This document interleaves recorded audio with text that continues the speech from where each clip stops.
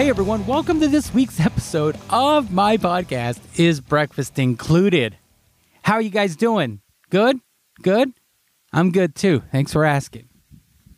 Today on the show, my guest is Monica Aldama. Now, unless you've been living under a rock, and I know some of you have been, Monica and her team are the subject of a Netflix series called Cheer. It is amazing. It's in its second season now. She's also released a book. She's appeared on Dancing with the Stars.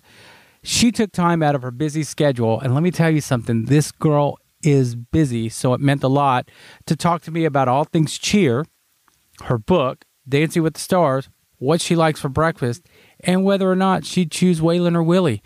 It was a great conversation sitting down with my old friend and catching up, and I hope you enjoy it. Let's check it out. Tell everyone who you are. Hello, I am Monica Aldama. I am on a show called Cheer on Netflix. Maybe you've seen it. It came out season 1 a couple years ago, and we just put out season 2. And I wrote a book that just was released called Full Out. Full Out. Yeah. I think a few people have heard about Cheer. A few people. How did that get started? Was it something like, did you approach them, the school approach you, or did Netflix come to you? And were there any of the other streaming services? Was this something that was kind of like a bidding war on you, or did it? Yeah. Okay. So it's actually really interesting because the creator of Cheer, Greg Whiteley, also is the creator of Last Chance U. So I don't know if you've seen it or not, but it's a show on Netflix about junior college football, and kind of set up the same style as Cheer, but very popular, very successful show on Netflix, and had won a lot of awards and Emmys and stuff. And my daughter's now fiance, boyfriend at the time, he played football at Navarro his first year out of high school. And so I came home one day and they were in the living room watching Last Chance U. And of course, junior college football, love junior college. So I kind of got sucked in, and I started watching it with them, and I was like, what is this? And they said it's a, documentary about this junior college team, football team.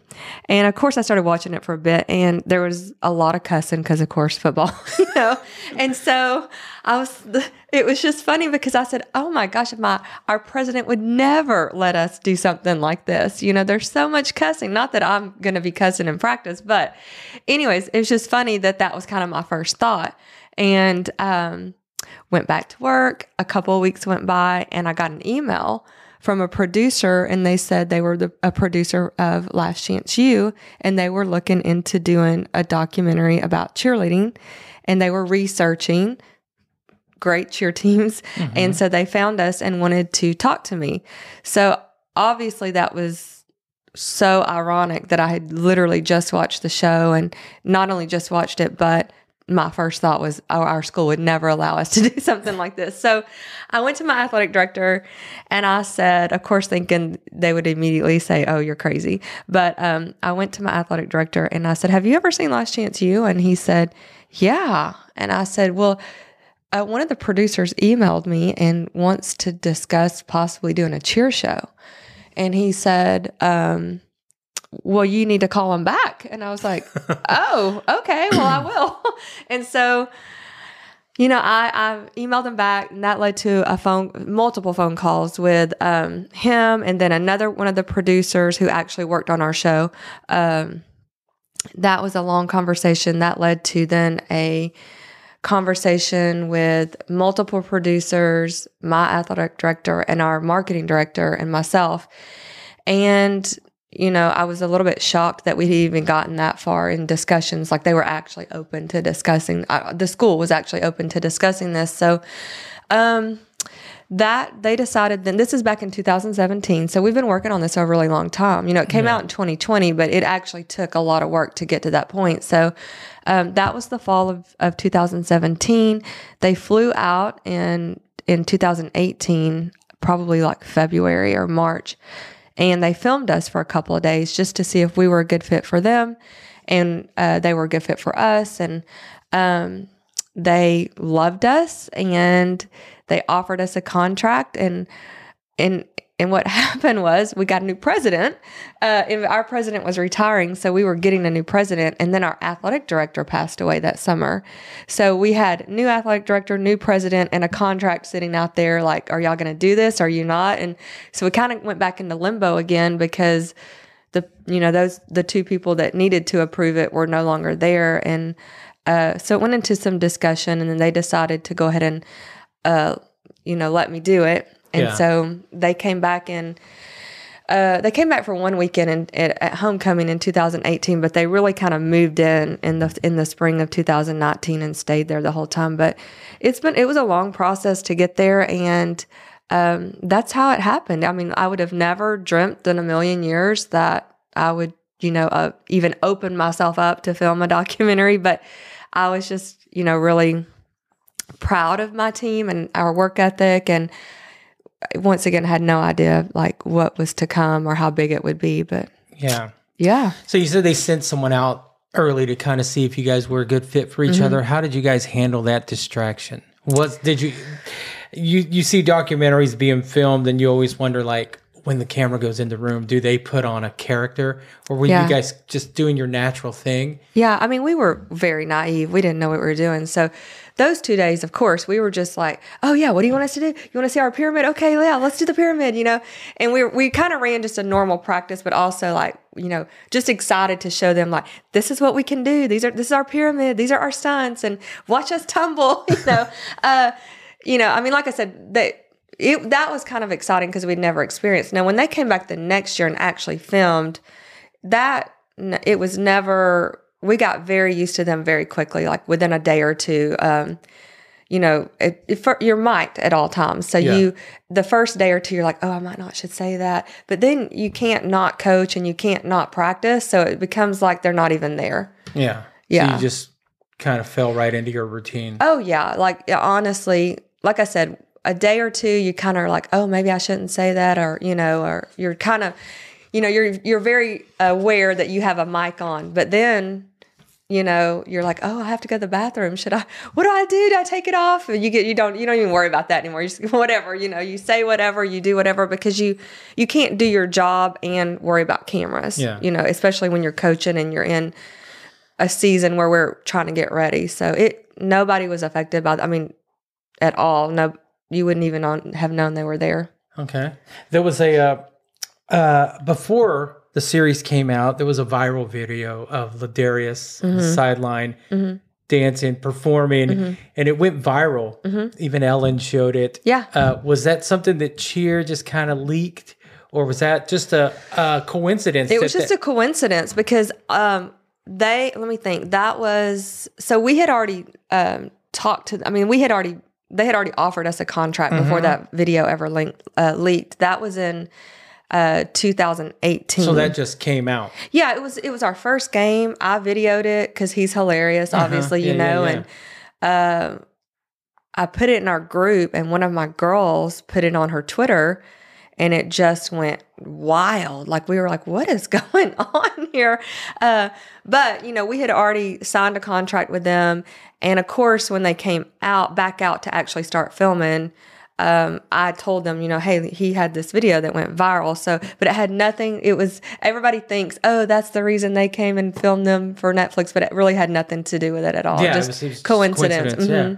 How do you know that? How do you know when you have so much talent coming to your school? How do you know when someone has it? Well, has what it takes. Yeah. At this level, most, there's very few that come that don't, just because they're very competitive. The kids that do come, they're already looking for the program because they want to compete at that high level.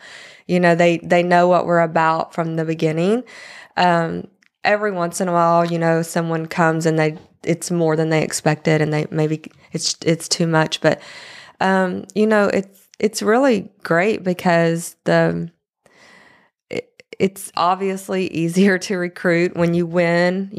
I started off with no wins a long time ago and 14 people on the team. So I've really put in a lot of work over the years to build the program. And obviously, as you get more successful, it gets easier. But when you're known and people know, like, this is the competitive program I want to go to, they already have that drive and competitiveness.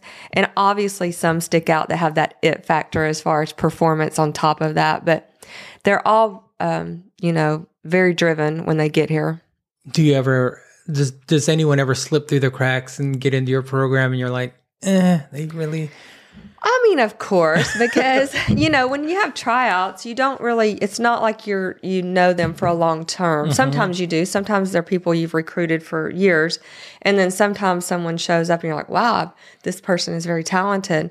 And you never really know till you actually get into your practice and your system and start working. Because sometimes you have someone that's really talented, but their work ethic's maybe not there. Or they're not really team driven. They're more self-driven.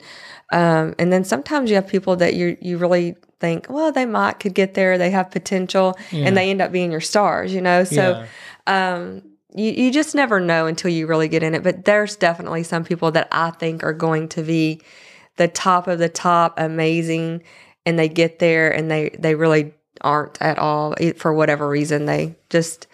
They don't have the work ethic that I expected, Yeah. There's a scene in season 2. If you haven't seen season 2, sorry. There's a scene in season 2 where you're talking to your assistant coach. This is before COVID, and you guys are discussing the routine, and he's like, "Well, the rookies are hoping this," and you say, "Everybody hopes," and that line stood out to me more than anything in the whole season, because do you know who Mitzi Shore is? I do not. Mitzi Shore was the owner of the Comedy Store in Los Angeles. Okay. And she had a saying that it's a sin to support mediocrity. Do you kind of feel that way? Do you kind of feel that way sometimes? I mean, no, I like to support everyone. But I mean, the fact of the matter is everyone comes there to compete. Everyone hopes to be on that mat, and as much as I would love to put every single person and give them the opportunity, at the end of the day, my job is to coach and to make the decisions of who's going to be out there competing to win. Yeah. And the hardest part is, you do have to put your coaching hat off. You take your mom hat off and you put your coaching hat on and you make the tough decisions. Yeah. From season 1 and season 2, a lot of your team come from diverse backgrounds. Some of them have harder stories than the other, but the one constant that comes around is that they all look to you as a mom figure. How hard is it to be a mom to all these different personalities? Yeah, I mean, it's very difficult, and I had no idea. I had only been out of college a year when I went to Navarro, and I had never coached. I mean, I was a cheerleader, but I had never coached. I remember. Yeah.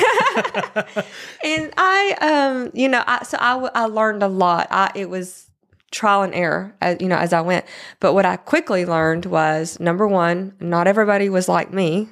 You kind of, when you grow up, you're like, oh, everybody's like me. You don't really understand that all the differences in people and how they're brought up and stuff. And so I quickly learned that, I grew up in this pretty typical middle-class family. Not everyone was like that. And then I also quickly learned, as a coach, you really have to wear so many hats. I needed to be an advisor, a counselor, a disciplinarian, a mother, a friend, a coach. It was just everything. And so I knew, I'm not ready for that. So I need to educate myself. So I really tried to learn as much as I could about how I could help them. And I always kind of joke around and say, I really need a psychology degree. That's what I need for coaching, Yeah. And so I took it, I knew that my responsibility was to educate myself and figure out how I could best help them in whatever area it is. But you honestly are working 24/7. My phone goes off at all times because from a very serious question and very, that's important, from, I don't know how to find my class tomorrow. From everything, they ask me everything. So I'm constantly, being pulled in a different direction, or, it could be something from their parents are going through a divorce and they are just at a low point in their life and they just want to come in and talk about it, or they are had a fight with their boyfriend or girlfriend. They're struggling in school. It's really, you name it. I've probably had a conversation with one of them about whatever it is it's going through. And some years it seems like I'm pulled even more so than others. Like this year, for some reason, I feel like I've spent so much time talking and counseling and whatnot with the kids. But, that's just part of it. Like they are not at home. They're away, and I'm the support system. Yeah. You know? I think they referred to you as the Bill Belichick of cheerleading after season 1, but I don't think Bill Belichick is hugging his players. Yeah. You know? Yeah. It's interesting to see how I was perceived, but I'll take that. I'll take the Bill Belichick of cheerleading. I don't mind that at all. But no, I definitely am not just tough on them. And I'm not just like tough on them. I just have high expectations. And the thing about it is, I think a lot of these kids sometimes they come from a background where nobody expected anything from them. Yeah. And it's interesting how, like, if you set this expectation and demand greatness out of them, they will rise to the occasion. And they just needed someone to expect it out of them. Exactly. Exactly. And then a lot of kids have been told they're great all their life, and they come in and they don't know how to take the criticism or the... True that. That's exactly right. I used to say that about when American Idol first came out. Yeah. And, before it became the circus that it is, these singers would come out and the host Simon would say, like, you're terrible, but they've been told they're great. They didn't know how to take that criticism. Absolutely. And everyone around me would just call me a hater. Speaking of, like, how people perceived you, how was that, like, dealing with coming from, as I've heard you say that you wanted to use cheer as a recruitment tool, but it immediately threw you into this, like, you didn't know it was going to be as big as it was. Yeah, we had no idea. How did you handle the current climate of social media? Like, well, I wasn't ready for it because, like I said, we didn't know the whole world was going to watch it. And then I also didn't know that people are like they are. I'm just used to my small little social media with my friends. And I'm always one that's, I'm kind of a perfectionist. So I'm a pleaser. I don't like to mess up. I always like to do right. And so I'm not used to a lot of criticism. Yeah. Because I'm always, if I do screw up, I try to own it and, like, correct it and make amends or do better or whatever.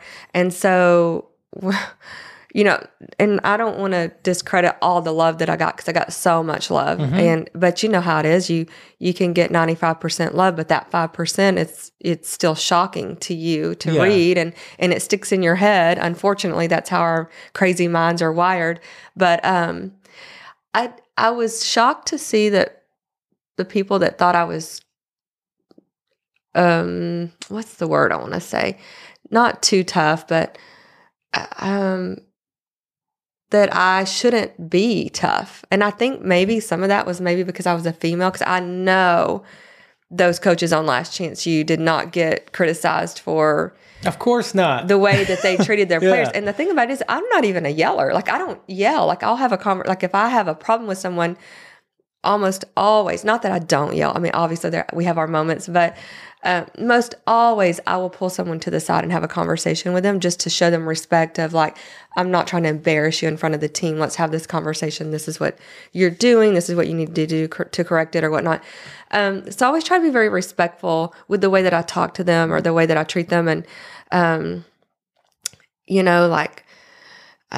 practices are tough, but it's not anything more than anything you would see on Last Chance U, in football. And so it was shocking to me for some of the feedback that I was getting, that I was too tough or too this or too that or whatever, because I wasn't even doing things that the football coaches were doing. So I'm used to it now. 2 years in, my skin is thick, I've gotten a lot better about not even reading it. Like, I don't, that first year, I'm like, oh, let me search my name on Twitter. And then I'm like, oh, let me not search my name on Twitter. Don't do that. So I don't do that. I don't go looking for the negative anymore. So I've just gotten smarter because I do know that like my mental health is important and that can get to me. So I just try to not read it. And this year, if you've not seen Cheer Season 2, it is a roller coaster. I had a tough couple of years. And so it's been, I really have just tried to stay away from that social media and I've gotten a lot of love on my own personal social media, but I also still have the comments and stuff. So, I just keep scrolling. Yeah. I have this outlook that Twitter's not real. It's terrible. It's not real. So, anything said on there, to speak in tropes, the loudest person in the room is the weakest person in the room. And no matter what you do, they're going to tear you down. You could do what they want and they're going to tear you down because you didn't do it right. Absolutely. Absolutely. And I kind of have gotten off Twitter anyway. I mean, I have Twitter for sure, but I don't really, if I want to know what's happening news wise, I'll go hop on Twitter real quick, but after the election and COVID, and it was just too much. Like I can't deal with the fighting and the negativity, and it's just too much. I like to keep my thoughts positive. Yeah. We're going to talk about Dancing with the Stars. We're going to talk about the book, but I never thought I would be so enthralled by cheerleading. Like me growing up here with you and knowing what you've done with this team, I knew about that, but I didn't know about that. So when it came out, I was just like, next episode, next thing I'm 9 episodes in. How did you feel when Brad Vaughn went to work for the enemy? I don't want to throw anybody under the bus. No one's going to listen to this anyway. I think that was more of a personal kind of diss at myself just because of, I don't want to say too much. The fact that, Cheer came out without him the first time, which was totally his decision because he was just taking a step back. But, it was fine. I mean, I knew why he was doing that, and I'm always going to be I always will take the high road. So, you know what I mean? Like I still love him, and I think his feelings just were hurt about something, and that was his way of like getting back at me, and that, I can only do what, I mean, I can't control people's feelings about whatever, but, it was a little surprising, but, once again, that's fine if that's what you want to do. Well, you built this program, you kind of set this standard. It must, it was a shot at you, but it must also be like jealousy is the biggest form of flattery because your biggest rivals just took your blueprint. For sure. Yeah. I mean, once again, I have always, hopefully it showed, I've always tried to take the high road in anything because I'm just not about, to me, anybody that's competing, like your biggest competitor is yourself. Like that's how I've always thought of it. And although I respect the competition and how talented they are, because I know it's going to be a tough competition, like the respect is there. But I also know that anything that they're doing that's not going to affect my practice. That's not going to affect what we're doing or, our performance at the end of the day. Like we have to put the work in and we have to focus on what our talents are and what our skills are.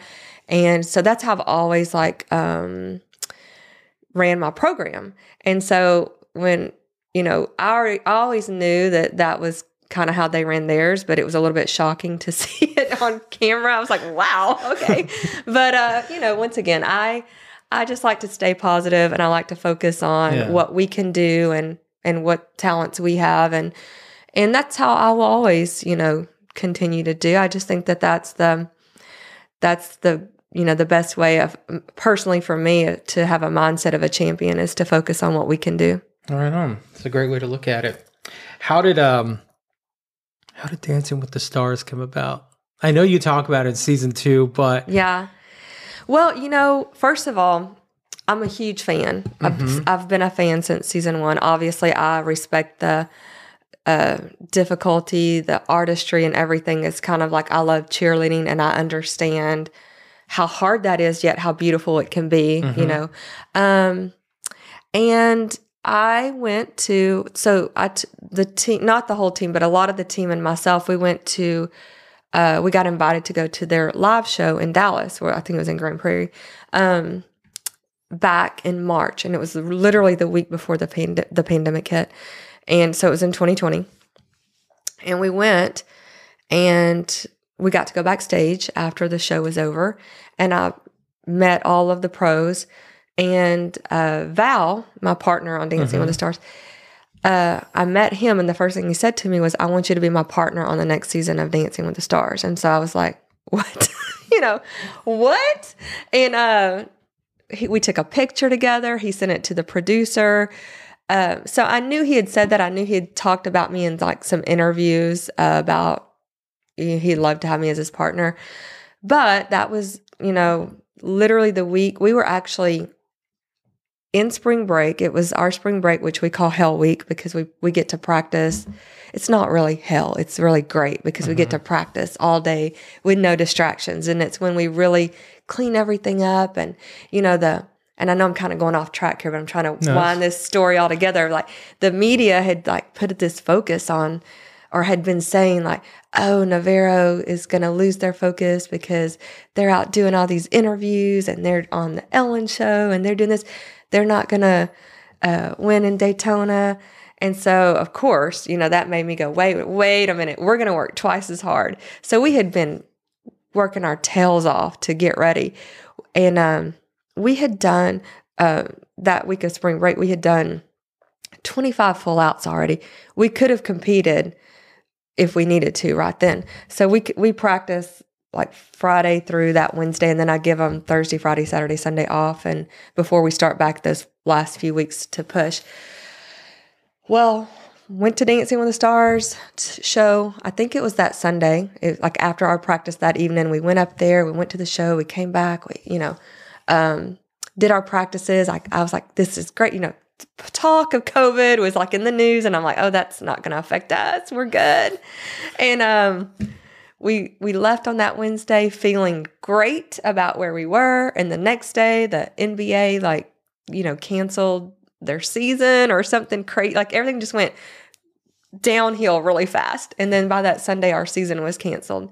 So the last thing on my mind at that point was Val talking about Dancing with the Stars. I'm like, we just got our season canceled. Oh my God, we're in this pandemic. Oh, but it's only going to be a couple weeks. We just have to lock down for a couple weeks, then we'll be back to normal. Like, we even thought maybe the kids could come back. We were so naive. Thought maybe, because we went online school, we thought maybe the kids could come back, in a couple of weeks. No. So of course, yes, that was exciting, but that was at the back of my mind because we had just gone into this crazy pandemic. We're in quarantine.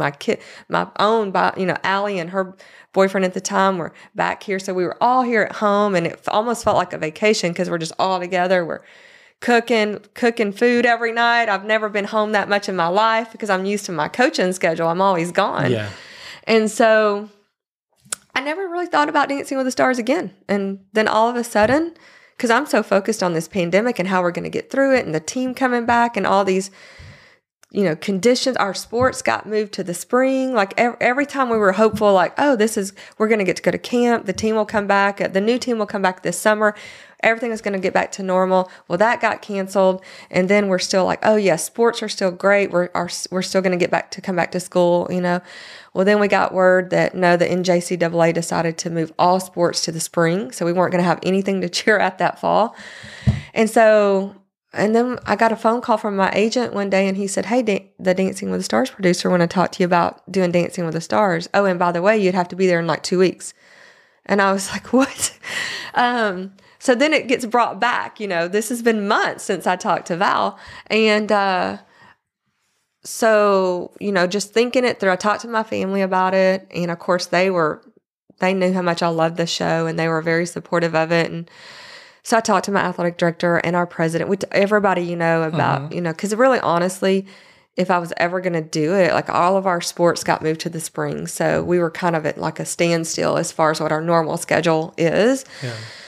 And so they were very supportive of it. And so we moved forward. I talked to the producers and then they invited me to come to the show. And so I tried to get everything ready as fast as I could for the new team and, what all they needed to know and have ready for them. And then there I went. That's how that started. That's how that happened. That's crazy.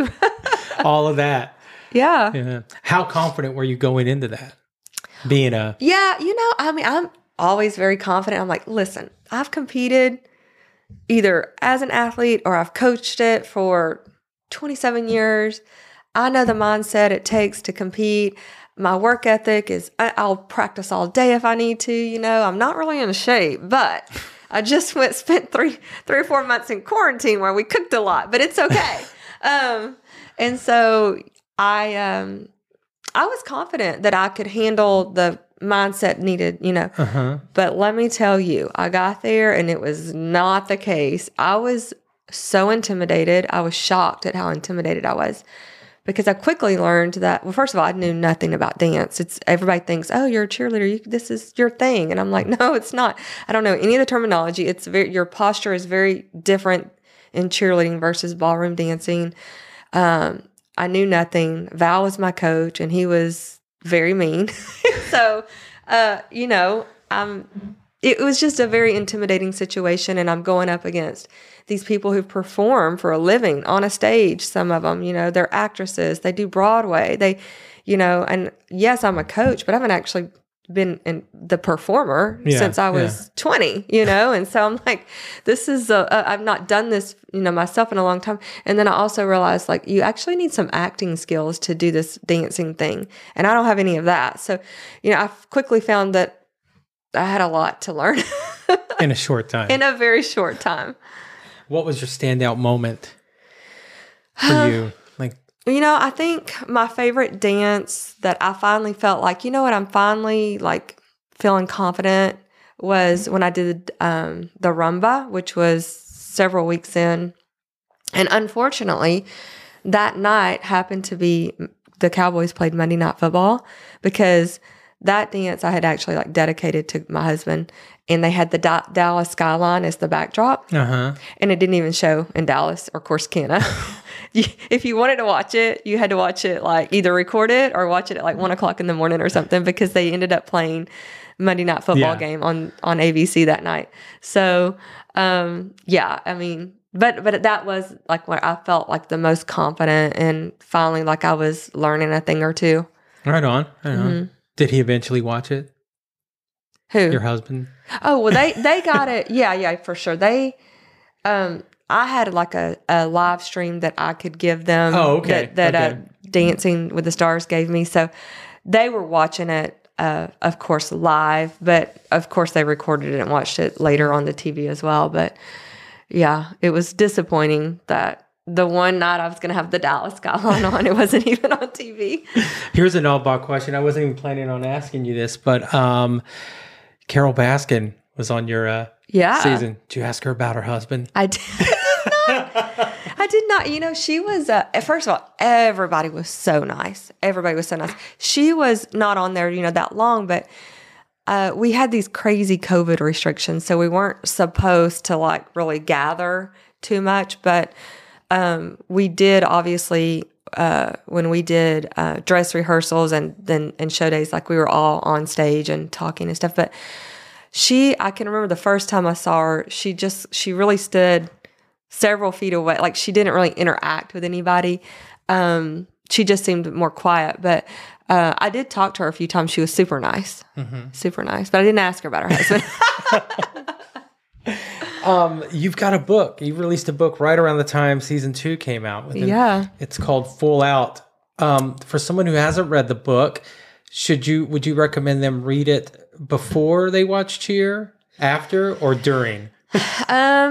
I would say if you're going to read the book and watch Cheer, I would watch Cheer first, just so that you kind of get to know me a little bit. But you also, like, I do talk about Cheer stuff in the because a lot of my stories that I relate to, they're all obviously about my career and or my personal life. But so I do talk about my team some, and then I talk about some people that were in the show. So if you're going to do both, I would definitely watch Cheer before you read it. But even if you don't watch Cheer, you should read it. Yeah.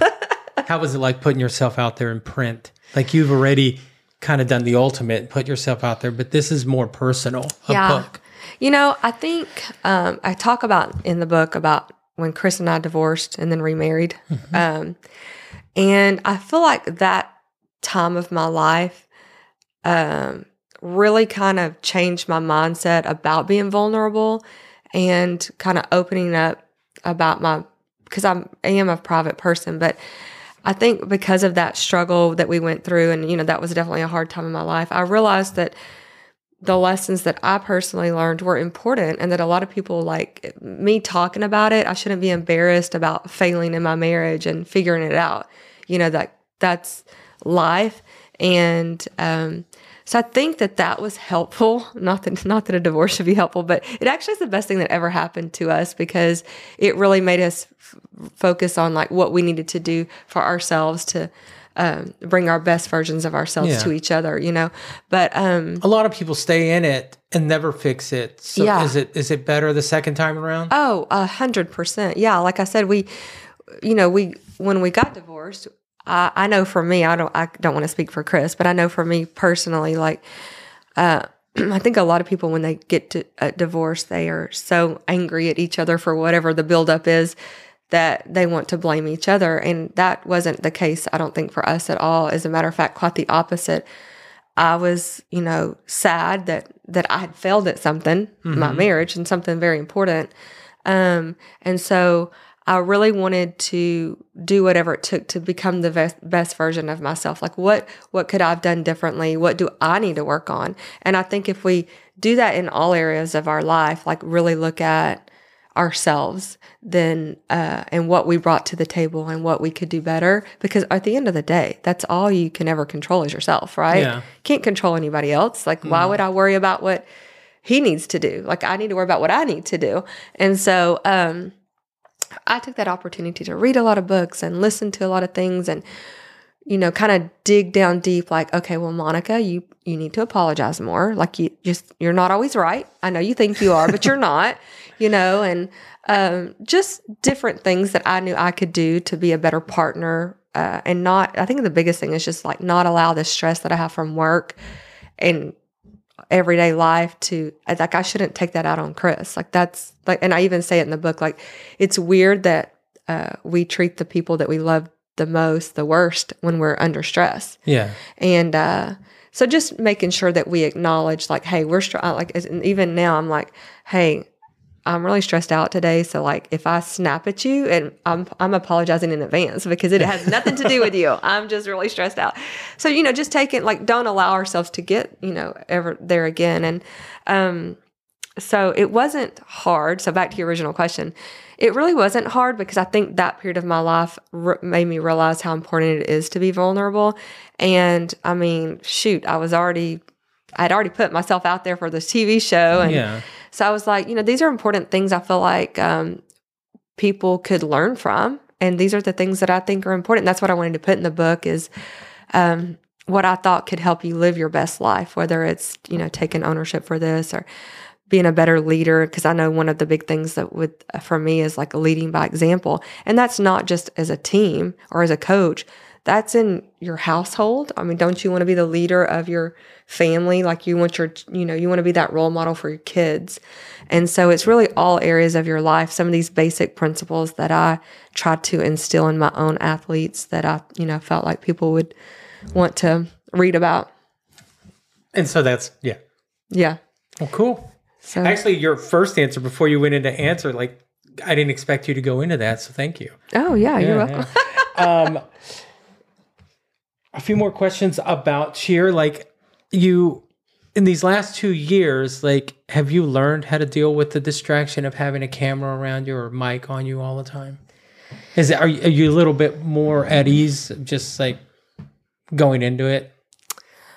Oh yeah, like I said, I mean, you have so much when you're coaching. You have so many other things you're worried about, like why you haven't hit that stunt yet, or who needs to do this or what, that you don't really worry about it. I think the harder part of filming was all the outside filming that we had to do. Like in practice was not a problem because we weren't worried about the cameras. Mm-hmm. We were worried about practice, But they want to film for 12 hours a day.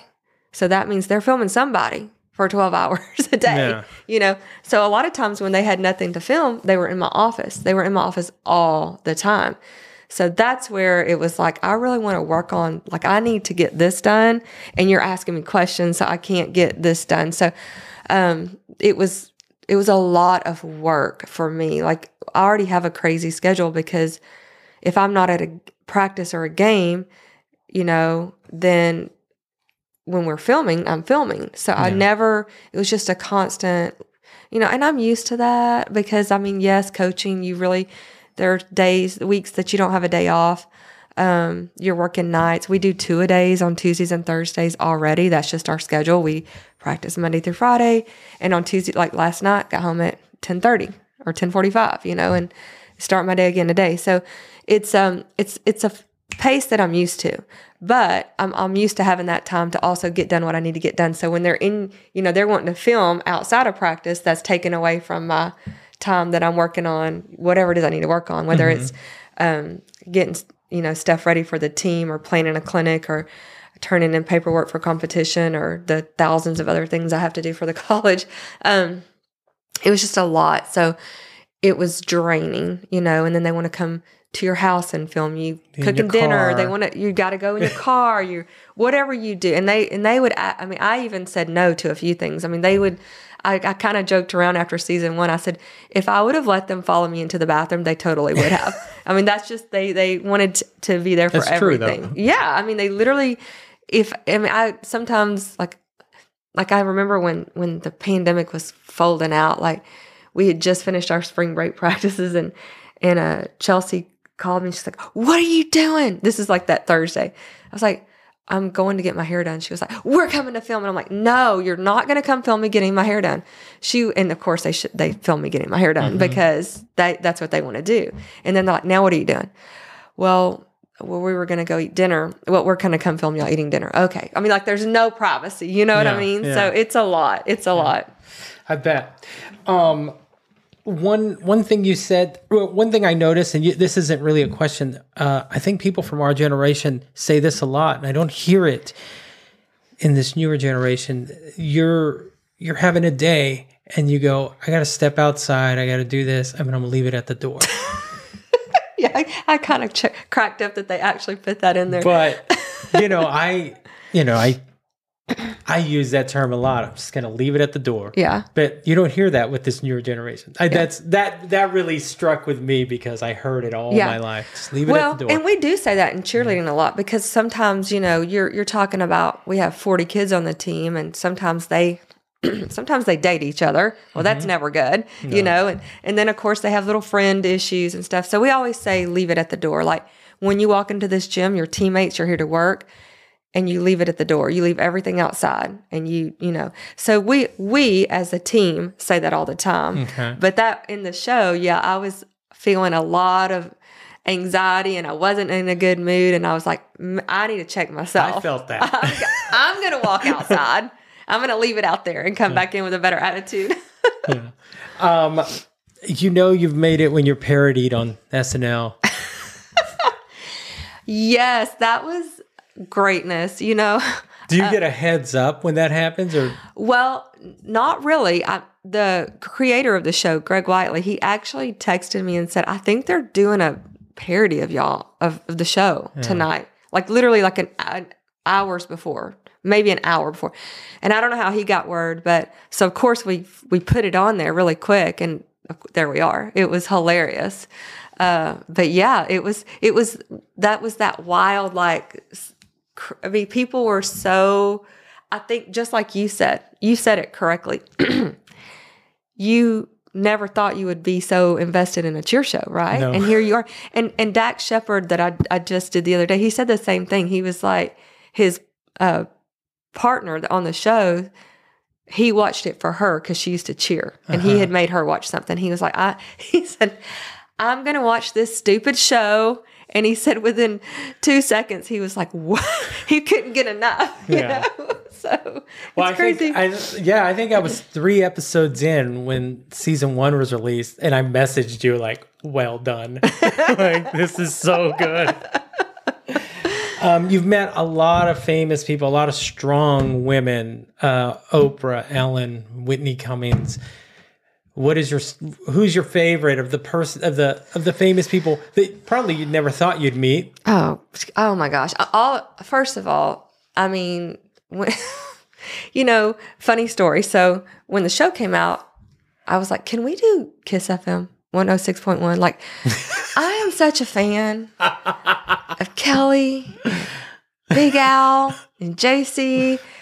Like, that would be a dream come true. Well, we got booked on their show. Like, went up, we did some local Dallas news, went over to the station, and we're in person doing the radio station with them. I was like, oh, this is best thing ever. Like, I've made it. I am talking to Kelly and Big Al, and that was like a Tuesday. And that Thursday, I was in our marketing department. I was in the office talking about something. And I got a phone call from our Netflix PR, and she was like, Ellen wants y'all to come on the show, and she wants you to bring the team and do a performance. And I was like, I fell down on my knees. I was like, what is going on here? And so it just like spiraled out of control so fast. Obviously, who doesn't want to go on Ellen, right? Like, that was, if I could just even be an audience member on the Ellen show, which is hard to get to any of that, And so that was wild. Ellen was great. I did Ellen again, like a week or 2 ago, and she was so sweet. I actually had COVID. I was supposed to be on the show, and I got stuck in a hotel in LA for a week because I had to quarantine. So I had to Zoom in. So I was really sick actually the day that I did Ellen. So hopefully you couldn't tell. But I thought you were here. No, I was in LA. I was supposed to be on her show. But I tested positive for COVID.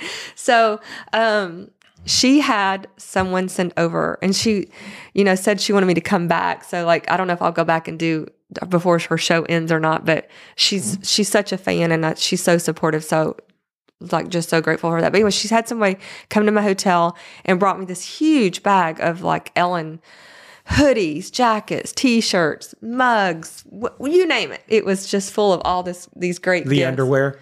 The boxers. More underwear. Because I have underwear from the first time we went, more underwear. And then she sent a box of T-shirts to the college for all the teams. So just so supportive. But then Oprah, then I got a message from Oprah's tour person when she was doing that tour, which was so funny because I wanted to go to Oprah's tour. Before the show even came out, I had talked to my sister-in-law about going to see Oprah. But I didn't buy tickets because I didn't know what my schedule was going to be. And I'm usually working all the time. I was like, I hate to spend all the money on these tickets and then not be able to go.